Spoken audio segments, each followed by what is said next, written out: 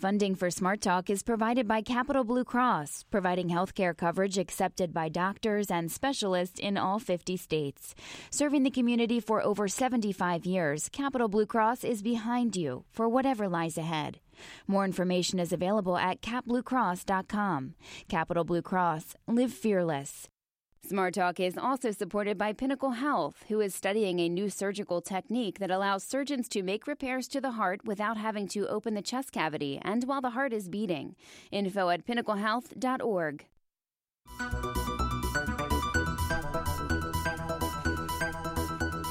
Welcome to Smart Talk. I'm Scott Lamar. A recent report indicated that distracted driving while texting, eating, really doing anything that diverts a driver's attention from the road, has increased in Pennsylvania by 52% over the last 2 years as far as citations that have been handed out. There's pending legislation in the State House that would ban all 16 and 17-year-old drivers from using a cell phone in any capacity. And on Monday, state troopers announced a crackdown on texting while driving. We're going to talk about distracted driving in this portion of the program. Joining us is Barbara Zortman, who is director of the Center for Traffic Safety. Ms. Zortman, welcome to the program. Good morning. If you have a question or a comment, and this is one of those that we know we all have experienced it, we've all witnessed it, maybe we've even done it.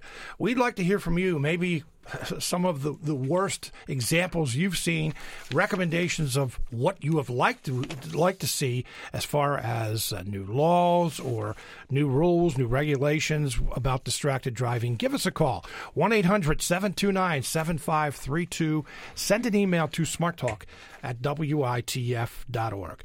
Well, Barbara Zortman, as I just mentioned, we all have witnessed this, and unfortunately, some of us have done it as well. But how much of an issue is this in Pennsylvania? Well, it is a big issue. It is on the rise. We are seeing crashes and fatalities that have risen over a 5-year trend. We look at 5-year trends. And throughout the state, we're seeing a rise. Right here in South Central Pennsylvania, we see in every county, we have seen increases. Statewide, the number is alarmingly increased from 2012 to 2016. In 2012, there were 14,702 crashes. In 2016, there were 16,051. So that's a significant increase. And the fatalities increase as well. Now, when we talk about distracted driving, I think many people right away think about texting and driving. But as I mentioned, distracted driving, there's a lot more under that umbrella, isn't there? Actually, absolutely. And it's not all physical. I mean, we're talking eating, drinking, talking to your passengers. It doesn't always involve a cell phone. It could be your GPS, your navigation system. Your mind could be distracted over what's going on in your personal life or your work life. So distractions go far beyond just the texting and the mobile devices. Yeah, you mentioned talking to a passenger that. I've been in the passenger side with people that will make a point of, because they want to make eye contact, make a point of turning away and looking at me, and I've always been a little bit nervous about that. And I was like, okay, don't do that. Yeah, don't worry. The eye contact, we can get away with that. But something else that I see many people doing today, wearing headphones or earphones, earplugs, either listening to music or maybe even using that, with their cell phone. Yeah, that is illegal to have earbuds in while you're driving. So you can get pulled over for that as well. It's important that when we look at distracted driving that we also look beyond. I know you mentioned at the top of your show that we're focusing on 16, 17-year young drivers. Yes, they definitely need to be a part of the conversation and a part of our consideration. But this goes through every demographic. Everybody is guilty of this. And we all need to take personal responsibility, and it's going to take a serious culture change, like I said, personal responsibility and setting examples for one another. And when we reach out to teens, what we really impress with them is their peer influence.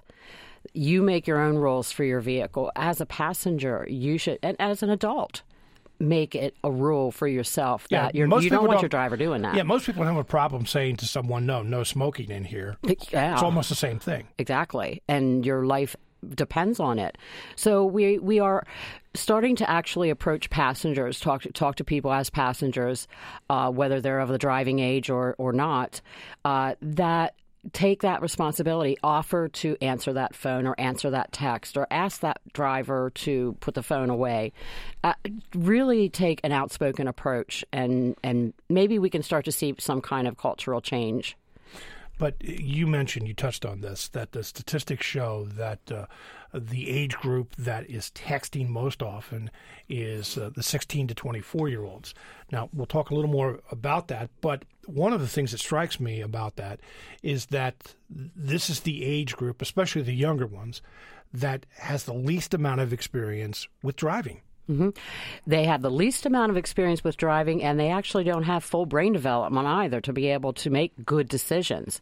So we have to make them for them sometimes. And as parents, we definitely need to take a real proactive approach with our kids and have stricter guidelines for them when it comes to use of, or, even having the cell phone on while they're driving. So there's some parenting rules that we need to begin to establish with our kids. So they not only don't have the brain development to make good decisions, but because they're so tech savvy, they feel like they can do all of this. That was my next question, is that they're used to, mm-hmm. that age group has grown up with this, mm-hmm. and they are so tech savvy that they look at it as, this is second nature. I can do this without even thinking about it. I can pay attention to the road while I'm texting. Which physiologically is impossible, because our brain is only designed to do one thing successfully at a time.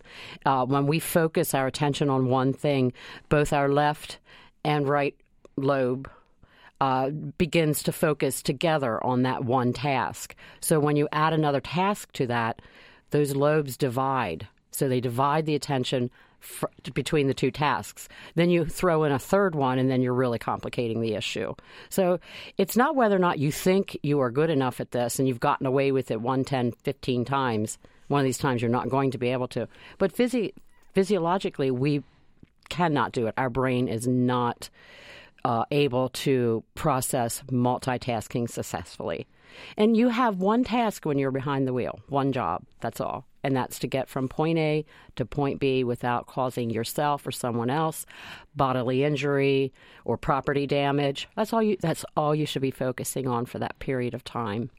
We're going to take some phone calls in just a moment. 1-800-729-7532 is the number to call. If you have a story to tell, maybe a question to ask about the distracted driving, maybe some recommendations on your own. Maybe you'd like to see a change in the law. Maybe you're someone who thinks that we have enough in place. 1-800-729-7532. And I'm going to take some phone calls here in just a moment. But Barbara, you mentioned, touched a little bit on drunk driving. One of the statistics that I saw on your website is that someone texting is 6 times, and I just want to make sure I have this correct, a driver is 6 times more likely to have an accident while texting than while driving drunk. That is an amazing statistic.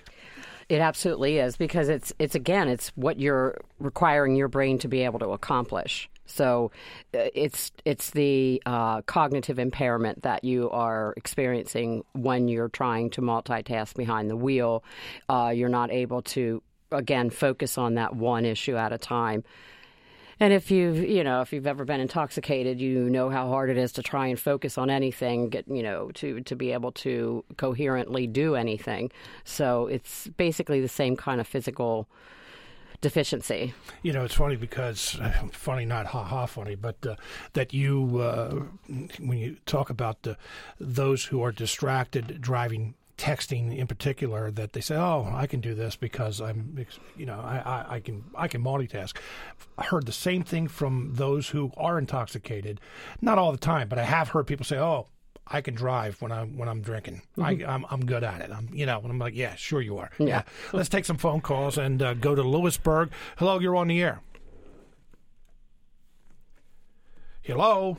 Let's see, who do we have here? I want to make sure that get this. Hi. Oh, this Dave. Is Dave. Dave, how do you go? All right. So, Dave, what's your question or comment? I'm just curious about the law. I know you can't text while you drive, but what about other things like looking up a phone number, or my radio system, it allows Bluetooth connection to my phone so I can play music from my phone. Am I allowed to start a music on my phone while I'm driving, or even like a map if I put on Waze on my phone and get directions to someplace I don't know, can I look at my phone for the map? I'm just curious what the law is about. I know no texting, but what are other things? Good questions. Thank you very much for your call. Barbara, what about that? Well, unfortunately, the law just does speak directly to texting. It does specifically address the texting portion because that's what we were all focused on when the law was written. A police officer can cite you for distracted driving if you're just basically distracted. You're driving using a handheld phone, you're driving using a hands-free phone, and you're distracted. It does specifically say, now this is how the law is written, no driver shall operate a motor vehicle on a highway or traffic way in this Commonwealth while using an interactive wireless communication device to send, read, or write a text-based communication. That's basically what the law says. Can you get away with, looking up a phone number and pressing the number? Yeah, you can get away with it. But I warn you, that is distracted driving. So you could still be cited for it.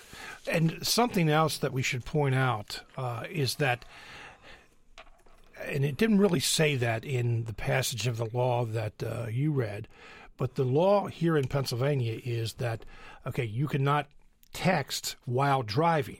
But if you are sitting in the driver's seat, stopped at an intersection, you legally can, correct? Yes, it's all about whether or not the vehicle is moving. And I would assume it would be the same way with, using a GPS, because we know there are a lot of people who use the GPS on their phones nowadays, and a lot of people who also have their music tied to their phones as well. So the best idea is to make sure the car is stopped, preferably off the road. Again, it's personal responsibility. Unfortunately, we have to legislate responsible behavior in this particular issue. Even without laws, we don't have the best law on the books yet, as far as no handheld devices, no wireless communication type of thing. We don't have that, but we do have a basic law that gives at least law enforcement some latitude to be able to change behavior through law enforcement as well. So, in answer to the caller's question, I hate to answer that question that way because it makes people feel as though, legally I can get away with it, but morally and ethically and responsibly, should you even be attempting that? No, absolutely not. Anything, distracted driving is anything that diverts your attention from the roadway. Anything, period. Mm-hmm. Let's take a phone call from Dennis in East Pennsboro. Dennis, you're on the air.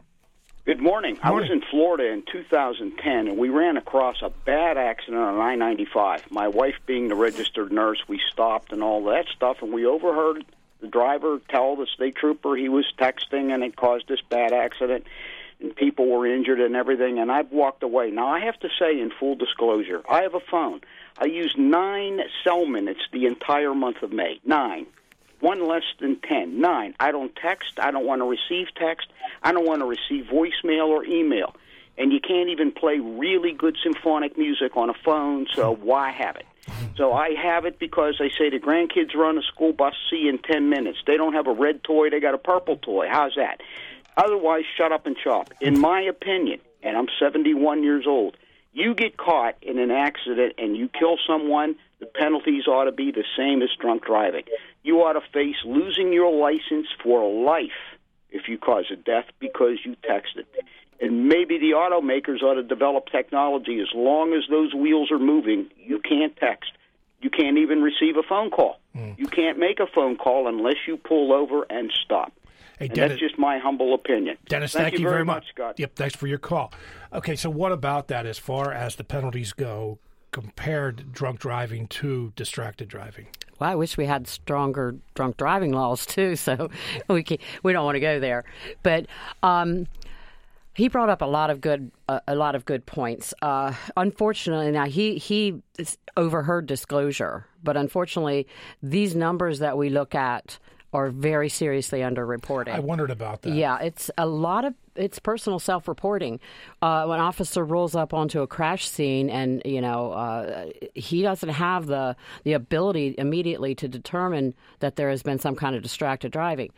Are you going to admit that you tapped the fender of the car in front of you because you were texting? No, you're not going to admit that.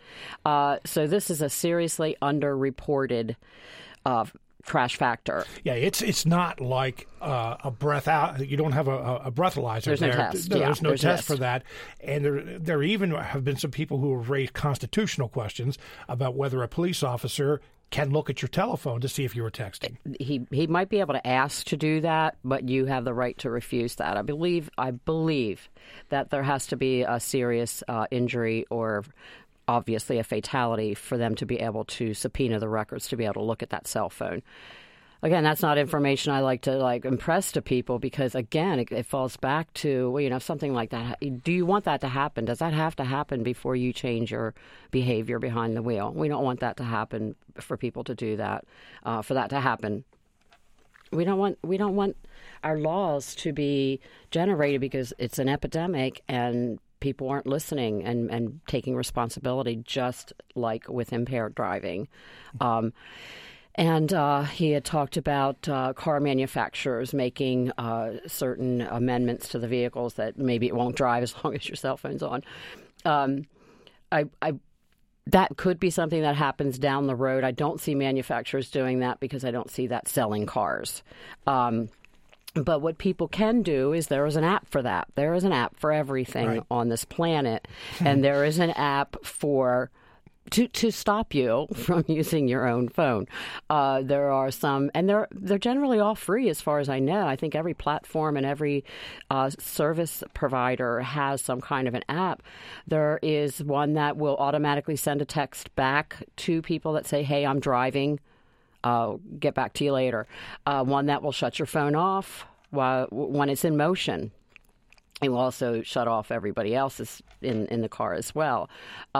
Which is what you should do, because other people's phones ringing in the car is a distraction to you, too. And your caller mentioned that he was 71 years old, and this is the conversation I had with my father, who's 77. Well, what did you do? Remember when we didn't have cell phones? Remember when you had to wait to get home to find out if anybody called you? Like, this generation, especially when we're looking at the millennial generation, the younger end of it, the teens in the early 20s, a lot of them have never even seen a landline. So they don't know what it's like to wait to find out who's calling you or to make a phone call yourself. The upper end, has seen landlines. I know my daughter, she's 34, and she has seen a landline when she was younger. My grandson has not. He's 5. He is 6. I'm sorry, he just turned 6 yesterday. So that's what we deal with. And when I talk to my father and to men of that generation or women of that generation, that's a discussion that we have. Like, oh, these people don't know what we did before, And but we have to learn that this is the way of the world now. You're listening to Smart Talk on WITF, your home for NPR News and all things regional. I'm Scott Lamar. Smart Talk is supported by Capital Blue Cross, providing health care coverage accepted by doctors and specialists in all 50 states. More information is available at capbluecross.com. Capital Blue Cross, live fearless. Smart Talk is also supported by Pinnacle Health. Its 11 principal investigators and 9 nurse coordinators conduct research efforts to advance cardiovascular medicine. Information at pinnaclehealth.org/myheart. Welcome back to Smart Talk. During this portion of the program, we're talking about distracted driving with Barbara Zortman, who is director of the Center for Traffic Safety. If you have a question or a comment, maybe an experience that you'd like to relate, give us a call, 1-800-729-7532. Send an email to smarttalk@witf.org. You can leave a question or a comment on WITF's Facebook page. On Twitter, we are at Smart Talk WITF. Again, that phone number, 1-800-729-7532. Let's go to Bill in Lancaster. Bill, you're on the air. Well, good morning, Scott. Hi, Bill. Thank you for bringing this extremely critical topic to the air. I really appreciate that. You're welcome. In my case, it's personal. There are 2 people I know in Lancaster that were killed as a result of someone texting. The texters walked away without a scratch, but 2 fatalities were involved. One, the woman was airlifted to the hospital, and on her way she said, "Look, I'm a mother of 3. My husband needs me. Please get me there on time." And she died en route. So it's very personal to me. And regarding the comment about a change in culture, I hope someday that happens. My personal feeling is that cultural change is going to come too late. So will, as was referenced earlier, manufacturers changing their technology. I think, unfortunately, I know we hate to lose our freedom, but I think it's going to be required by law that manufacturers of automobiles are going to be told, no, you will put devices in the cars to disable the use of cell phones. That's it. I think we're all too much. We're too much like children, and I think we need that. And the last point I'll make is that if in fact we aren't permitted to smoke in public areas, that's a limitation of freedom too. But it's for good reason. It's to save lives. Someone said to me one time, Bill, and I am completely against drinking and driving, but they said, I'd rather be on the road with a drunk than I would a texter, because at least a drunk is trying to pay attention. Hey, Bill, sorry for your loss, but your story really hits home. Thank you very much for your call. Unfortunately, Barbara, it does take a story like that, an experience like that, to get people to wake up. Yeah, it does. And I am sorry for your loss as well, sir.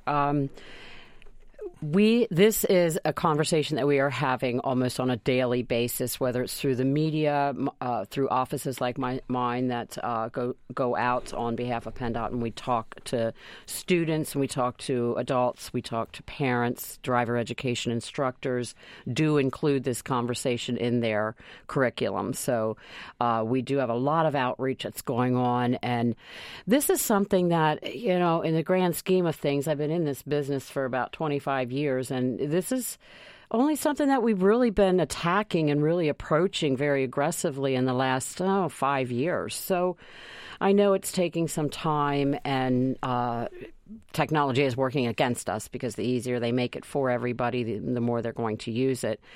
It's one of the things we're doing here in Pennsylvania. We're actively researching and working on prototypes for autonomous vehicles.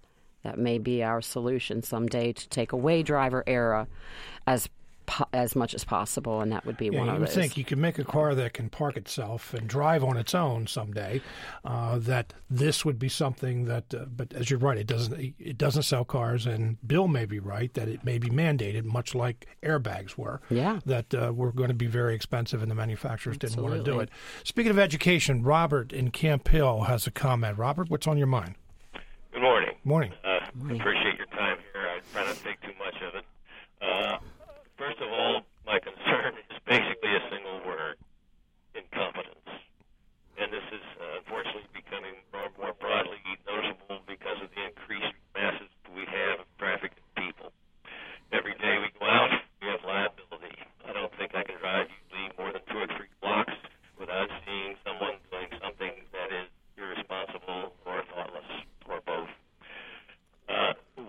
I don't know what the solution is, other than to start better training prior to licensing and ongoing input of information necessary for driving, and an understanding that to be perfectly safe as much as possible, driving needs to be a full-time job. No distractions. I haven't turned a radio on in my vehicle in 20 years. Not to say I'm a perfect driver, but in fact, I learned the hard way. A lot of lumps and bumps when I was a kid, and was lucky, in fact, probably to survive. But part of my learning experience involved professional driving on the track in different types of vehicles. Robert, I hate to interrupt you, but we have a really bad connection. I think that we got most of the point there, but we have another caller who is asking about education, and you mentioned that that's part of what you do at the Center for Highway Safety. But what about driver education? I mean, we know that there are many school districts in this state that have had to cut back on certain programs because of money.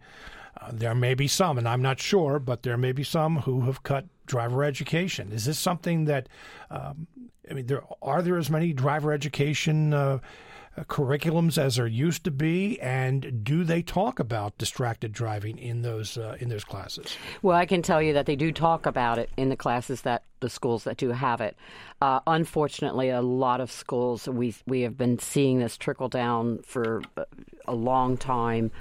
As driver education instructors retire, they're not being replaced, and they're the schools are subcontracting out to private driver education instructors who can give behind the wheel instruction. So we do see that too much, and that is a whole other show that we would be happy to have with you. But it is out there. We do a lot of work with driver education instructors. We hold a seminar every year, and we invite from a 4-county region all the driver education private and professional. So they know that they need to do that. They know. They have a vested interest. All the driver education instructors that we work with are seriously in the business of training these young drivers, and they take it very seriously. So I am sure. And we give them the tools and resources to be able to do that and to be able to thoroughly address that issue with the students. Let's talk a little bit more about the law. Pennsylvania, as you said earlier, probably doesn't have the strongest distracted driving law. I mean, I've driven into other states right away. As soon as it says "Welcome to Maryland," for example, it says no. You can't drive and use a mobile phone at all. So there are other states that have stronger laws than us. I understand that there is legislation being considered that would not allow 16 and 17-year-old drivers to use a mobile phone at all. Are there other proposals out there? I mean, they're talked about from time to time, but is there anything in the legislature right now? Well, Representative DeLuca from the Pittsburgh area, he does have, I believe, a House Bill 461, may still be alive, and that would give local municipalities the right to set up their own ordinances. So maybe as you're driving through Harrisburg City, you would not be able to have any handheld device. Yeah, that's because that was a controversial issue. I think it was Lebanon that was one of the first cities in the state that came up with their own ordinance, and it was shot down because it wasn't consistent with state law. Right, and that's what the law that we passed in 2012 preempted all those ordinances. So DeLuca's legislation that he's trying to get passed through would give back that right to the municipalities to be able to set it up. That would at least help us until we get to a point where we can get that full legislation passed where no cell phone use. Well, you see, now, Barbara, I'm going to play devil's advocate for just a moment. You're going to have people who are going to say, well, and you hear this argument with municipalities and gun laws that now this is, I mean, we're not going to get into that debate, but that how is a driver to know when they're crossing a municipal boundary that, okay, it's illegal for me to use a cell phone in this city? I don't know. I believe there might be signage. I believe Harrisburg City had a law for a while when I worked up this way. I just knew it. I knew the law. Can I just say this? Do you have to be told not to do it? You can say anything you want. Yeah. Let's not say, in my field, I see it all the time. Well, a law's got to be passed. We have to stop thinking that way. If we're going to change cultural behavior, if we're going to change social norms, if we're going to convince people to use personal responsibility, and lose that sense of entitlement, then we have to stop talking about passing laws. Yes, should we pass laws?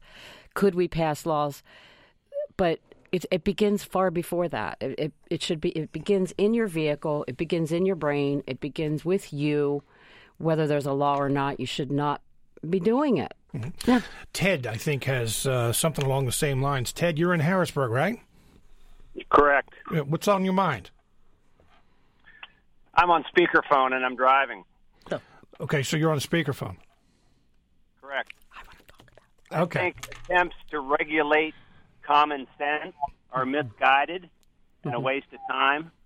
Our legislators have much more important things to not be doing which kind of gives you a feel for my feeling about our state legislature, then trying to regulate common sense. There are any number of distractions, as I think your guest has mentioned. There could be a bumblebee flying into the car. There could be a nagging mother-in-law in the front seat, a kid in the back seat, a baby who's upset or whatever. So trying to separate and regulate cell phone use as a distraction, where do you draw the line? Do we outlaw bumblebees? How about drive-through fast food, where you get your coffee, your soda, all the cup holders, all the entertainment devices on cars? Where do you draw the line? Well, okay, well, let me tell you. What they should try to do is increase the penalties for distracted driving, because otherwise, like I said, where do you draw the line with what is distracting? We did pass and I'll take my call off the air. Okay, thanks for your call. We did pass a law recently, Daniel's Law. A motorcyclist was killed by a woman who was texting while driving in her SUV. That went into effect in January. That has criminalized the behavior that if you are texting while driving and cause death or serious injury, that you could get a 5-year prison term. So we are working towards that. But it's interesting that your caller called on a hands-free device. Right. And I just want to talk about a Spanish study that was conducted actually back in 2003. And they were using drivers in real cars on actual highways. I don't know where they get volunteers for this, but they do. And they had complex conversations. And what they found through this study, bottom line, was complex conversations affected visual scanning and reduced the driver's ability to detect and discriminate and respond to visual targets. So as we think, as long as we're not holding to the device, if it's not, and we're using the Bluetooth or whatever, that we're okay. But whether it's a direct conversation in the car or by phone, our visual scanning abilities are affected. So distractions inside one's head can be just as disruptive as environmental distractions. Human attention has a limited capacity, and they're calling it inattention blindness. So even though you're using a hands-free device, talking on the phone, you are still putting yourself at great risk and everybody else around because you are not visually focused. Again, this is a physiological study that they figured out that there was another study conducted by Dr. David Strayer of the Applied Cognition Laboratory at University of Utah. He conducted this over like a 5-year period and utilized a special eye tracking device that measured where exactly drivers looked. Even directed gaze at objects on the road didn't see them. So be careful with that, too. You could tell from what Ted had to say is that, he has a philosophical and a political opposition. Actually, what it reminded me of, and I'm old enough to remember this, is when seatbelt use was mandated in Pennsylvania, that there were a lot of people who had the same arguments that, this is something that lawmakers should not be telling people what they can do. It's a freedom issue. But I don't know.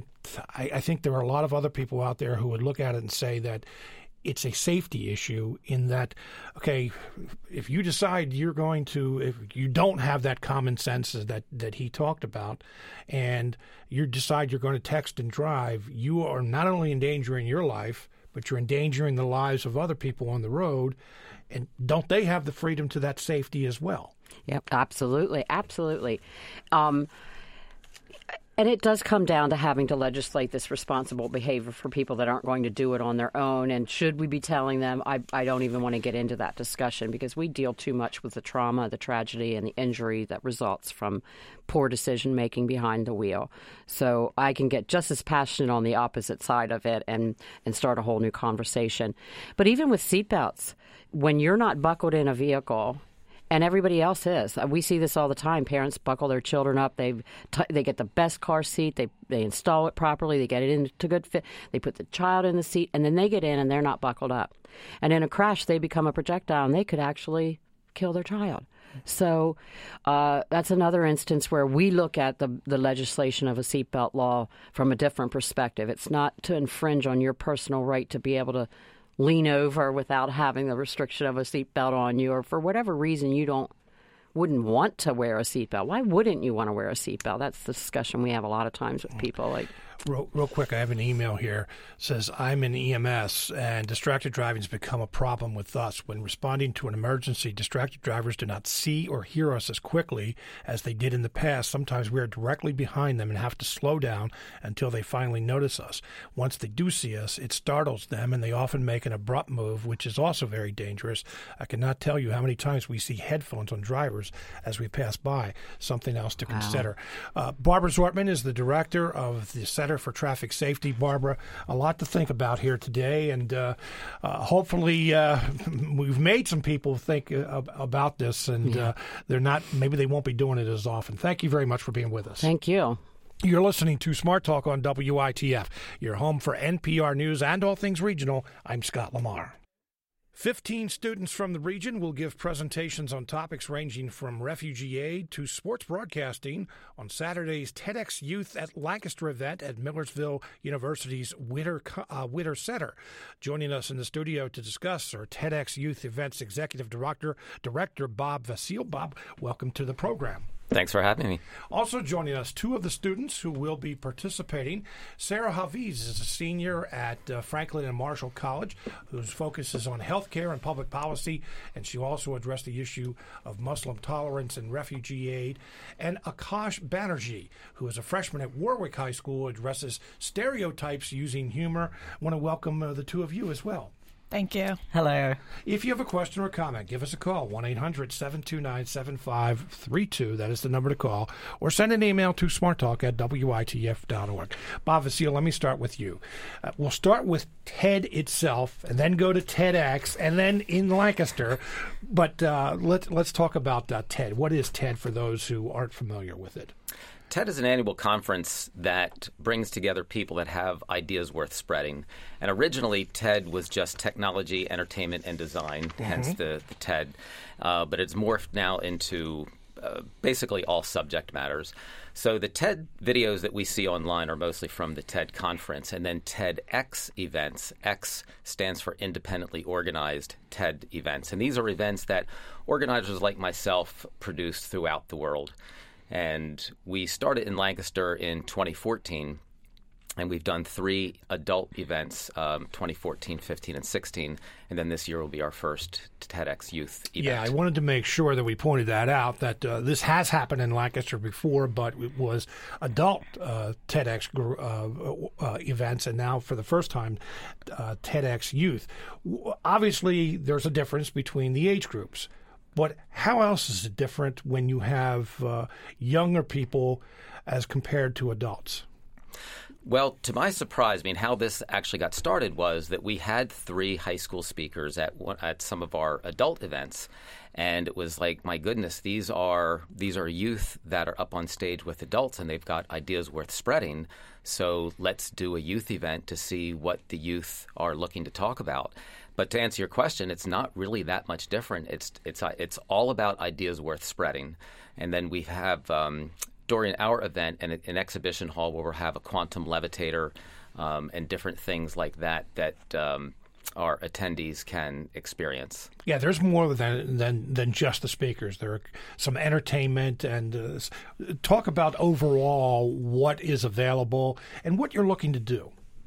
Well, I'm looking to do a couple of things. Number one, to showcase ideas worth spreading. I feel that if you witness or experience a good TED or TEDx talk, it's going to do a couple of things. It's going to change your mindset, possibly change your life, your community, or possibly the world.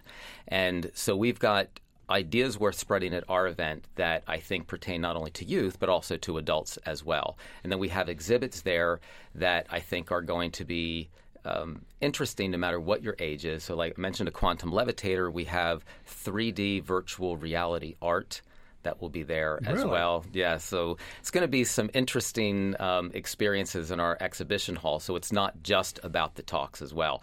And that's one of the things when I go to these TED events internationally is a TEDx event is an independently organized TED event. So I want to try to replicate what I experience at a TED event and bring that to my hometown. And WITF, I should mention, WITF is involved in the TEDx event as well.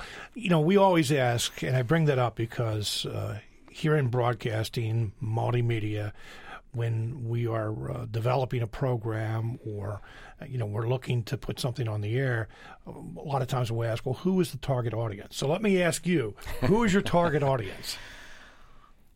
I don't know if we really have a target audience because for me, ideas worth spreading. There is no demographic for that. It's everyone. We want everyone to hear those ideas that we're spreading. Exactly. So, even from our marketing standpoint, it's not like we target a certain age group or demographic or things like that. It's just anybody that wants to grow personally, that wants to change their mindset, that wants to help community. So that could be anyone from, youth to older adults.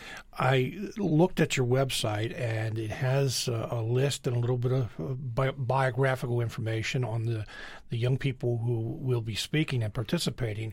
And I have to say, number one, it's very impressive. The young people are very impressive. And this is not just your kid on the street who's going to get up on stage and talk. These young people have some accomplishments already, and you can tell they're very bright and have some great ideas, great things to talk about. So I want to talk with a couple of them right now. Sarah Hafiz, as I said, a senior at Franklin and Marshall College, whose focus is on healthcare and public policy, also addresses the issue of Muslim tolerance and refugee aid. Sarah, when do you have time for anything social? You make time. That's what you do. No, I try to keep a balanced life with my academics and my social endeavors. So they don't feel like I'm taking up any time. So you're having a good time Yeah. while you're doing it. Where are you from originally? I'm from Lancaster. You're from Lancaster, Yep. Okay. So how did you get interested in the TEDx event, and what message do you want to spread? So I actually found out about TEDx Lancaster, the youth program, through my high school teacher, Sam Schindler. He taught me World Civ in high school. Did you go to McCaskey? I went to Lancaster Country Day for high school. Oh, okay. I'm sorry. Yeah. And so I had just kind of got interested in the whole refugee topic last summer. The spark for me is our local refugee agency, Church World Services, held a screening of a documentary that I recommend everyone to watch called Salam Neighbor, which basically showcased 2 American students who went over to Jordan to the refugee camps with the Syrian refugees, and that kind of sparked something in me. And then there just happened to be a trip that I knew that was going to Jordan, taking youth. It's called Youth for Jordan. So I went on that trip, and everything worked out. TEDxYouth happened.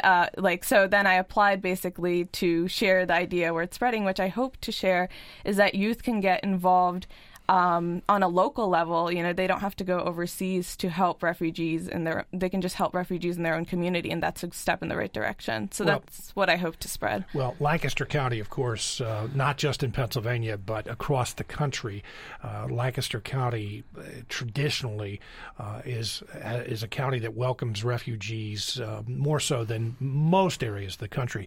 But you're also interested in public policy and healthcare. This obviously is one of the big topics in this country right now. As a young person, how are you looking at this? I believe that healthcare is a fundamental right. And as someone who's always been interested in this topic, I think we have a lot of improvements to go. I think that the U.S., can do better. And so that's kind of the direction I hope through my career is to move forward in providing more healthcare, basic necessities to more people in the U.S. and the world. So your career, your major was in the medical field, right? Yes. Okay. So what do you look for as far as a career goes? So I'm not 100% sure yet, but I do want to do something healthcare related, and public health is definitely going to be part of that. I don't know for sure, though. You're a senior, right? Yes, I'm a senior. I'm still deciding. No pressure or anything like that. All right, so now let's turn to Akash Banerjee, who is a freshman at Warwick High School. And I understand, Akash, that... Akash, I'm sorry. Akash. Yeah. That's okay. My glasses need... I looked up there and actually saw a B, and I have trifocals, and I missed that. A freshman, Akash, a freshman at Warwick High School, addresses stereotypes using humor. Okay, this is a great... People probably like this. You're not Don Rickles or anything. Do you know who Don Rickles is? I do not know. You're not... God.